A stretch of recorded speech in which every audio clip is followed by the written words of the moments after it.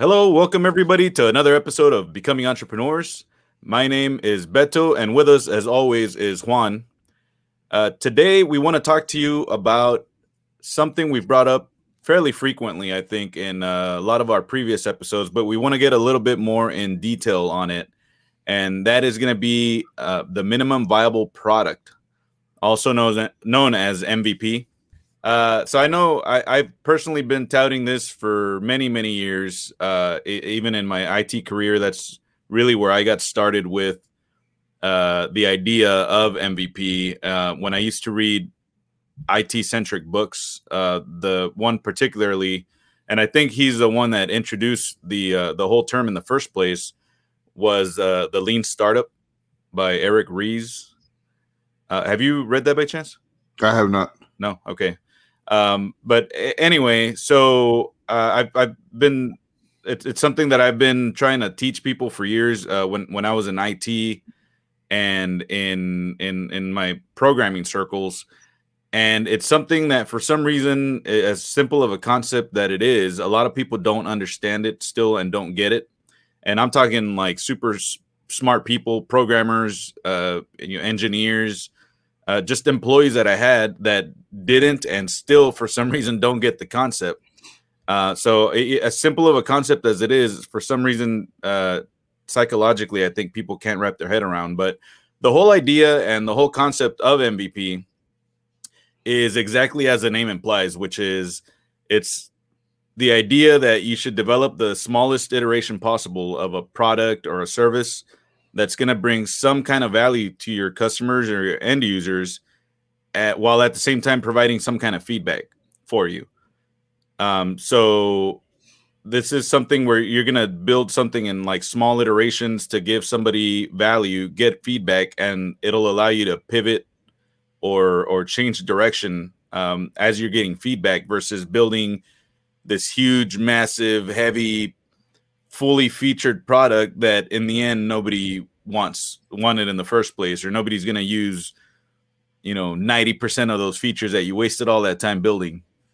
So that's one of the things that it's going to help you with, and like I said, it allows for that early feedback, so it gives you that ability to change direction if you have to. And we'll be giving you some examples later on in the show.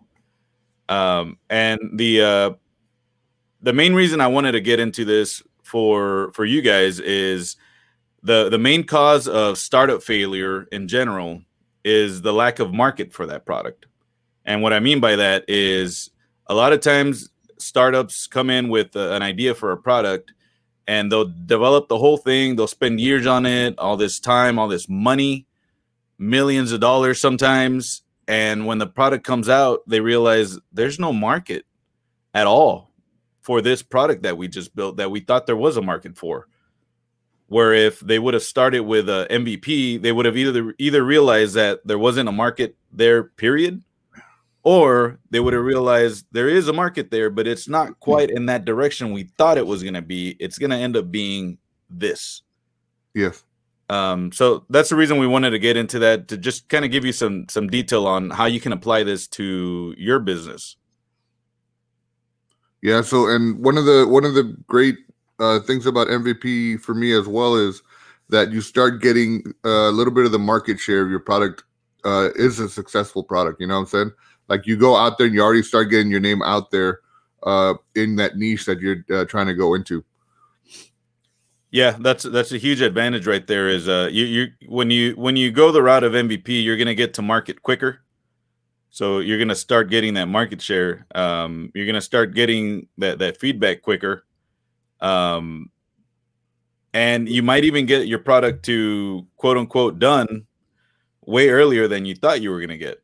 Right. Yeah. So I was going to say, yeah, one of the advantages that you were talking about, that you were saying about, getting feedback early. It's not just about feedback itself. It's that the feedback will help you save time and money in certain instances. Sometimes people go out there and they want to put out the full product. For example, me, right, on the podcast that we have on the other side, our original idea, we wanted to do a website, and we wanted to do a Facebook, and we wanted to do YouTube, and we wanted to do the podcast. And we were like trying to go out with all that. And in the end, we're like, well, what's the minimum viable product? Well, it's just the podcast. So let's start off with that. And we started realizing that the podcast itself was, we tried to add it in the website and that didn't work. So we started realizing that the podcast itself was the product that we needed, that the product that the people wanted right now, as far as bare knuckles. Most people that watch anything or listen to anything bare knuckles are watching on video. So that kind of let us pivot to, okay, let's stop focusing so much on just the voice podcast, and let's stop focusing on the website, and let's put our efforts into our video podcast. Yeah. And so we started building from there. Yeah, there's a lot of examples with big companies. Just to give a personal example of mine is when I first got into real estate in general, I got into it with the intent of I'm gonna flip houses. I'm gonna buy these distressed properties, I'm gonna fix them, and then I'm gonna sell them, right? And I did start doing that. The thing though is that I started with one. Yeah. And I didn't go out and just liquidate all my savings and go out and buy 100 properties, and now I'm stuck trying to flip 100 properties. I went out and I started with one, like basically dipping your toe in the water, right? So I went out, I bought one. We did the whole remodel bid and all that, and I started realizing while doing that one and while evaluating other potential flips, I started realizing that you can get into a lot of issues that you can't see up front. So once you start getting behind the walls on projects, you start noticing stuff isn't up to code. So now you got to bring it up to code. That's extra money. That's extra time. There's a lot of unforeseen issues. Suddenly you might find a foundation issue, or the property is infested with termites. I mean, there's a lot of things that you can run into. And that eventually made me realize, why am I messing around with distressed properties? Why not build my own brand new? And I never have to worry about that stuff because I'm controlling the quality from the beginning. Yeah. And so by starting with one single property, it allowed me to quickly pivot and become a builder instead. Yeah. Where if I would have gone in, just jumped in and just done it full blown, I would have been stuck remodeling all these different properties. Well, not only that, but like if you would have gone in to buy like 5 or 6 different houses, imagine, first off, you wouldn't have just gone out and bought them. You would have had to do a lot of research, try to find the houses that fit your criteria for buying a house to flip. You'd have to done so much research, spent months doing research, months buying the houses, and then months realizing, wait, this isn't what I want to do. I would rather build. So you just wasted time and money instead of, when you just went with one, sure, you wasted time and money, but it wasn't, fivefold because you went out and bought 5 houses instead. Yep. An example of a big company that has done this that everybody kind of knows. Well, there's 2, I guess, that I can touch on. The first one is Airbnb. Yeah, is a huge one. So they actually started their business with no money, and so the funders used their own apartment to validate their idea. So they had this idea of this product that you now see the end result of. Yeah, but they didn't go out and start getting all this capital and all this funding to try to prove the concept. They proved it with their own apartment and started offering that and creating a market for that product before they went out and got all this funding for the product to grow it and make it bigger and, go national, go worldwide. It all started with proving the concept. And then that's really the biggest thing. That and they didn't go out and create an expensive website or anything. They just put up a simple website with pictures of their home. Like, you know what I'm saying? Yep. They just had the minimum product, which is a website with pictures of what you're renting and the contact information, So they didn't go out and go, okay, let's develop this website where people can pay through the website and that, has directions and has all, they didn't do any of that. Just simple website, photos of our apartment. Yep.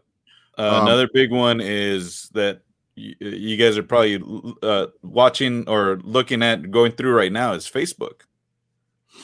So when Facebook started, he started with going in a certain direction, just trying to build a Facebook for an electronic Facebook for Harvard, right? So it's a small little social network, basically the small profiles for these users at that one particular school.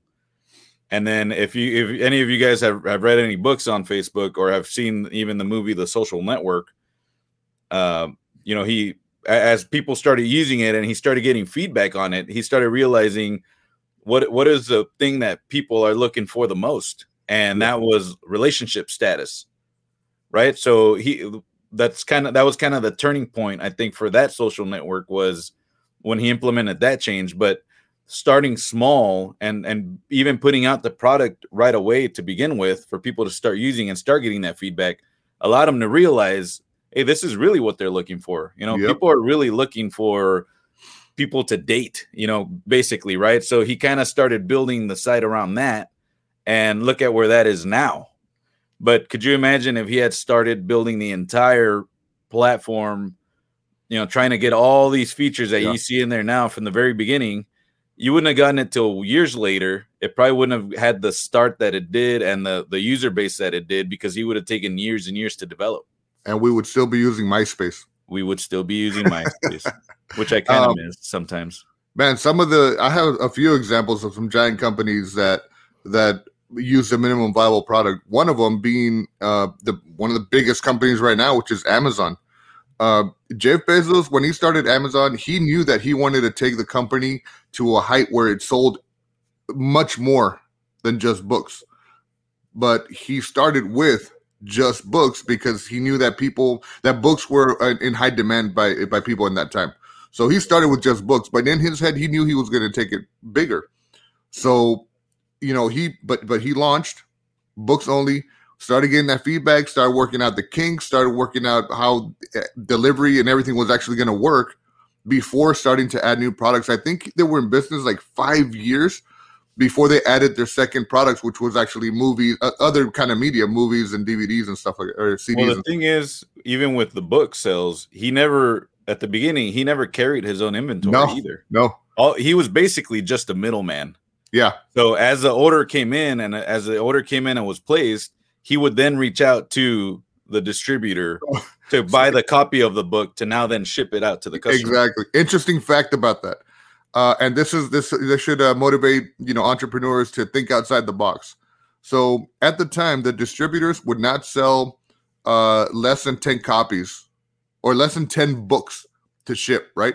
So what Jeff Bezos started doing is, if you ordered a book from Amazon, he would order your book from the distributor and then place an order for 9 extra books that were normally out of stock. So that the company would only send him the one book because the other ones were out of stock and they couldn't send it to him. Yeah.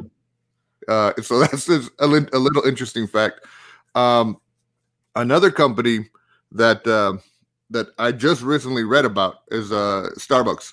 So if you didn't know, Starbucks started off as they were mostly a bean selling company. They would sell coffee beans. And, their thing was they wanted to sell the freshest and best beans because it was a very niche market. And it wasn't until Howard Schultz joined Starbucks and he saw a cafe in Italy that he decided he wanted to start a cafe here in the States. And he had just become part of Starbucks like in the past year. And the Starbucks owners didn't really care for the idea, but he beat them down to the point where they eventually said, you know what? Okay, the next location we open up, we'll do your cafe, right? So when they opened up that location, it wasn't a full-blown Starbucks cafe. It was still we sell beans, but the cafe was like in a little corner with 2 baristas that were making just, a few items. It wasn't like the menu they have now. It wasn't a breakfast. It was just a few items that they would sell. And this allowed him to get that feedback. And that's when he realized, because people would go into the cafe to buy the beans, but they would also end up at the bar, like ordering some of the new drinks. So he's like, you know what? People are looking for this idea. And eventually he left Starbucks and he started El Jornal, I think it was called. which then after the owners of Starbucks sold Starbucks to Howard Schultz, he changed the name and then turned it into what Starbucks is today. But he started off with just the concept, just a proof of concept in an actual bean selling establishment. Yeah, he didn't go out and open 100 stores right away. No. Yeah, so that's the thing that I think a lot of times people tend to gravitate toward trying to put out perfection. So you have this grand idea of this big product, and I struggle with partners of mine sometimes on this idea for some reason is they want to go grand, they want to go huge and big, and like you got to prove the concept first. You got to start small because you don't really know until you get into it. With almost anything, you don't really know. Yeah. So you really got to just think about it because so now here's a downside to or not a downside, but just a caution on MVP is you still got to really put your mind into it, because if you go to market too quickly, it could also be negative, right? So if you have if it's too minimum of a viable product, it could be bad because it could allow for like your competitors to come in and basically steal your idea because you all have almost nothing to really show, right? So then they can come in with something better, build on whatever you've done, and really pick up the market share from you. One of the best examples of MVPs that I can think about, and people like to argue whether it was an MVP or not. I believe it was. Some experts believe it was. Some believe it wasn't. But is the iPhone. So if you don't remember, the iPhone didn't come out with that many features when it first came out. Not like the BlackBerry had some extra features, and Android came out after the iPhone with additional features. But the iPhone was a basic concept. They had the basic things in there, like being able to make calls, text, and take pictures. And what Apple realized was that people wanted to use their phones basically for social media purposes. So what did they do is they improved on those features first, which was what is iPhone known as now? Their cameras. You know what I'm saying? So I think that allowed iPhone and Apple to get that feedback. What does the customer want? And now look at what people you see people on the streets right now where they still have the argument of Android does much more, and the iPhone user doesn't care because they love their iPhone because it does what they want. How many times I'm an Android user, and I'm one of those people that used to say, yeah, but this got more features than the iPhone. But how many of those features do I actually use? So I think iPhone had the better idea of putting out a simple phone and then developing it based on what the feedback they were getting was, which was social media, pictures, video. Yeah. See, I was an Android user. As a programmer back then, I liked modding my phone, modifying my phone and building shit into it and all that. And eventually I started feeling like, you know what? I don't have time for that. Yeah. I don't have time for that. I don't want to mess around with stupid, modding features and this and that. I just want something that works and something that's simple. And now and I converted years ago, and I'm happy as can be with the iPhone. Yeah, and people love their iPhone, man. Like I don't know anybody who's as passionate about Android as they are about iPhones. iPhone users are, you know what I'm saying? Yeah. And it's because, like I said, like they released their MVP and they catered to their customer. They gave the customer what they wanted and what they needed only, and the customer seems to have really enjoyed the idea of a more simple phone that does what they want only. Yep. So yeah, I mean, in conclusion, I guess just make sure you look at your product and really ask yourself, what is the simplest, quickest thing I can deliver to my customers that will allow me to get some kind of feedback. And once you determine what that is, just start putting it out there. Even this podcast is a perfect example. You know, we didn't beat it to death before we started it.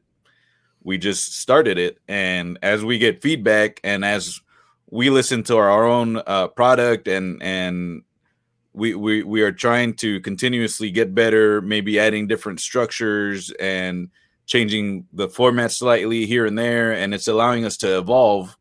But we didn't spend a year developing this and trying to make it perfect. We'll try to make it perfect as we go. Yeah, we'll make it perfect as we get feedback from the listeners. Yes. So, and that's really how I think is the best way to look at any service or product that you're trying to develop. So just keep that in mind. But as always, guys, thank you for joining us today. We really appreciate your support, and we'll see you here for another episode again tomorrow.